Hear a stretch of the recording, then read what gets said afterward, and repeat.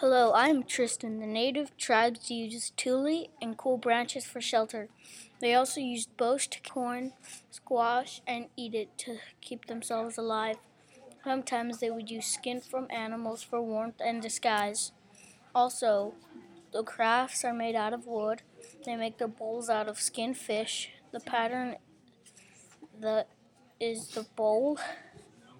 Then they would keep their stuff across the lake to make sure no one would take it, and it would be buried in the ground. Also, it looks kind of cool. Their tattoos are styled and done very well. Also, they meant something. Oh, like the kids had to wear them too.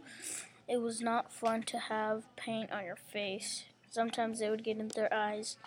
They did not have a lot of clothes either, so they would have to wear something from plants or something else.